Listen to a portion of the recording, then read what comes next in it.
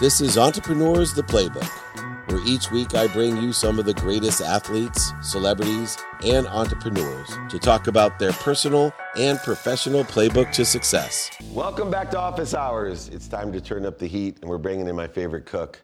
No, it's not Bobby Flay.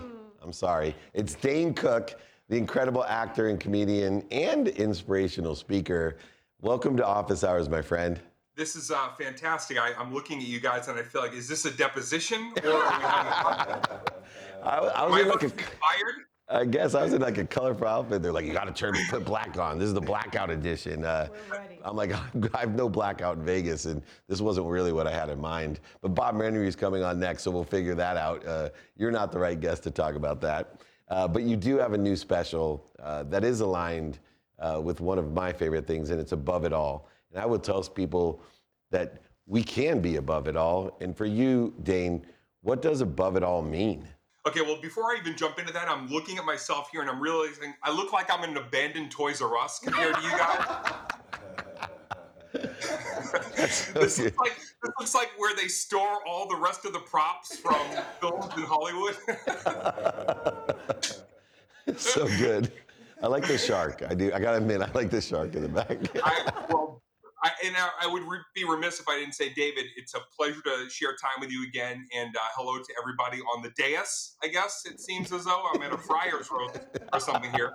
Above It All is the latest special that I put out last year with the legendary director Marty Kullner, who I was over the moon to work with, not once, not twice, but 3 times in capturing what is at that moment 3 decades of doing stand-up comedy. It's pretty wild to think I'm the old bull on the hill now, even though I still feel like the young Turk when I get the mic in my hand. Dane, I've got a question for you. Quiet, introverted, shy, and then you've got us rolling here already. I mean, nobody's gonna buy that used to be you. So what was it that allowed you to develop your confidence to move away from the attributes that you claim used to be you, and then this person we experience today? Somebody about 20 or 30 years ago asked me, how can you stand up on stage and not be afraid when you were so trepidatious, in life, not being able to even leave the house to go to school some days without feeling an overwhelming sense of dread, fear.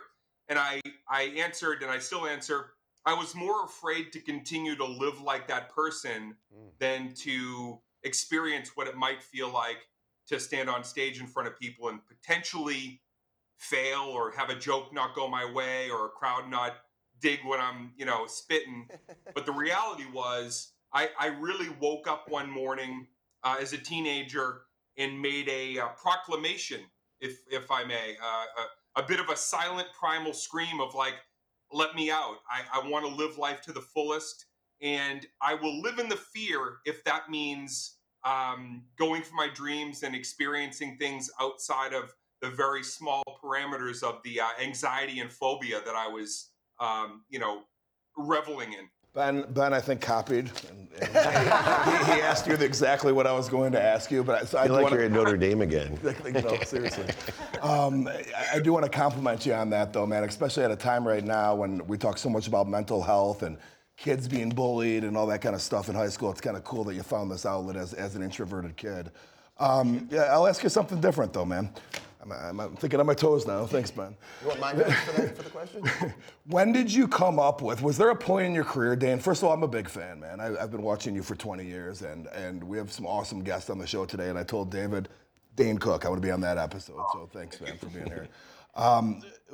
Was there a point in your career where you're like, okay, I've made it, I've gotten over that hump, and here we are, or do you always still have that in the back of your head that you're grinding? Yeah. It's a great question because on one hand, I could look at it and say the very first time I stepped on stage at Catch a Rising Star in Cambridge, Massachusetts on a frigid night in 1991 would probably be by rights like the moment where everything changed completely. If I had to look at, I guess, from a career aspect, when Lorne Michaels called me, I was in a hotel in Vegas doing the Vegas Comedy Festival in 2005, And when Lorne Michaels called personally to say, your second comedy album is charting on the Billboard charts, and to me, that seems like a person that is truly in the zeitgeist. Would you like to come and host Saturday Night Live? I get chills even right now, like reliving the conversation. I fell on the floor, like I sat right down on that hotel room floor, because that was the full circle dream. The kid in 7th grade that used to look at that stage and that show as potentially, I don't know if I looked at it as an escape, or more as maybe that's a safe haven where unusual people can feel okay together in comedy. That was the moment for me that I thought, if I do this and it goes great, and then somebody revokes my entertainment license 6 months later, I can always say I had this moment, and it defines me. I've also been a fan for a very long time. They almost didn't tell me that you were coming on, so I'd be surprised. So I did. I got it out of everybody, though. So Dane, here's my question. By the way, I'm so glad. By the way, thank you for saying that you're a fan. It's always strange when like one person down the line is finally like, me personally, I don't get it. I don't know who you are. I'm just here to find out. Yeah. I like his hair. Yeah, it's a good background, maybe. I don't know. Was he in Star Wars? So Dane, here's what I want to know, because in a world where a lot of people are trying to make it and find success in the thing that they love and they're passionate about and what they do, oftentimes there's judgment, maybe because of how they look, their age, maybe a reputation that they had, and they're not taken seriously. In your world, where you lead with humor, I want to know, were there times where you weren't taken seriously and how you overcame that? Oh, yes, absolutely. There were many moments where I felt like, as a comedian, I was being laughed out of the room.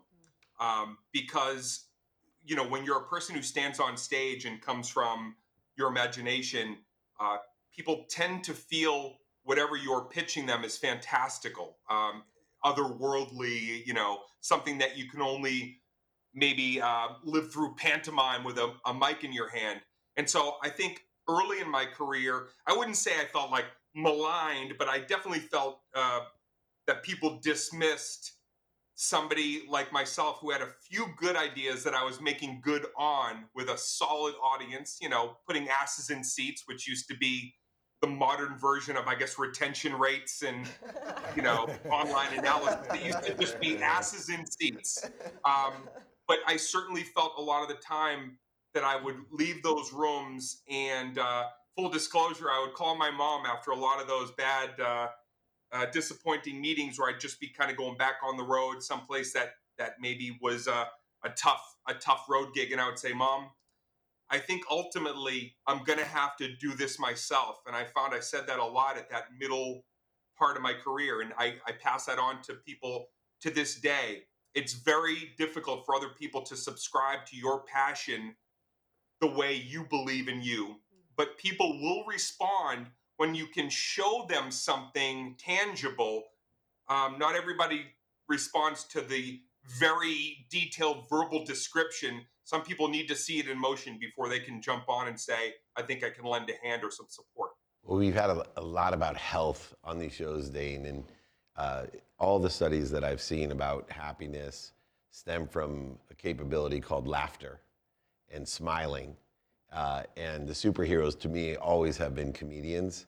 And some of them have been canceled these days, and some were only on albums, and we don't have record players to play the ones that I grew up on. But it is a healing gift to make people laugh. And what I love about, although you come from, your hit records and butts in seats, and then to film and TV and Saturday Night Live, what I love about you is your vision of how to still share happiness and laughter. And I hope to do more with all the new types of mediums, with the retention rates and the analytics and whatever else they want to do. But someday I can see Dane Cook filling up my office, not the office hours, but at SoFi Stadium, with all types of technology and transmission and amplification across the world, so he can give a gift that very few can at a very consistent rate, which is happiness and laughter. I just wanted to thank you for taking your time to share that laughter and happiness here with us. We all had to dress in black just so we didn't look too happy, but thank you. I look forward to doing so much more with you, and you're inspiring so many people, and I do not want to allow all of us to not take true, I think, credibility and awareness to the fact that you help so many people. You're planting seeds under trees of happiness that you'll never sit under. So thank you, Dane Cook, for coming on Office Hours. Thank you for always showing up for me personally, and I look forward to doing more. Thank you.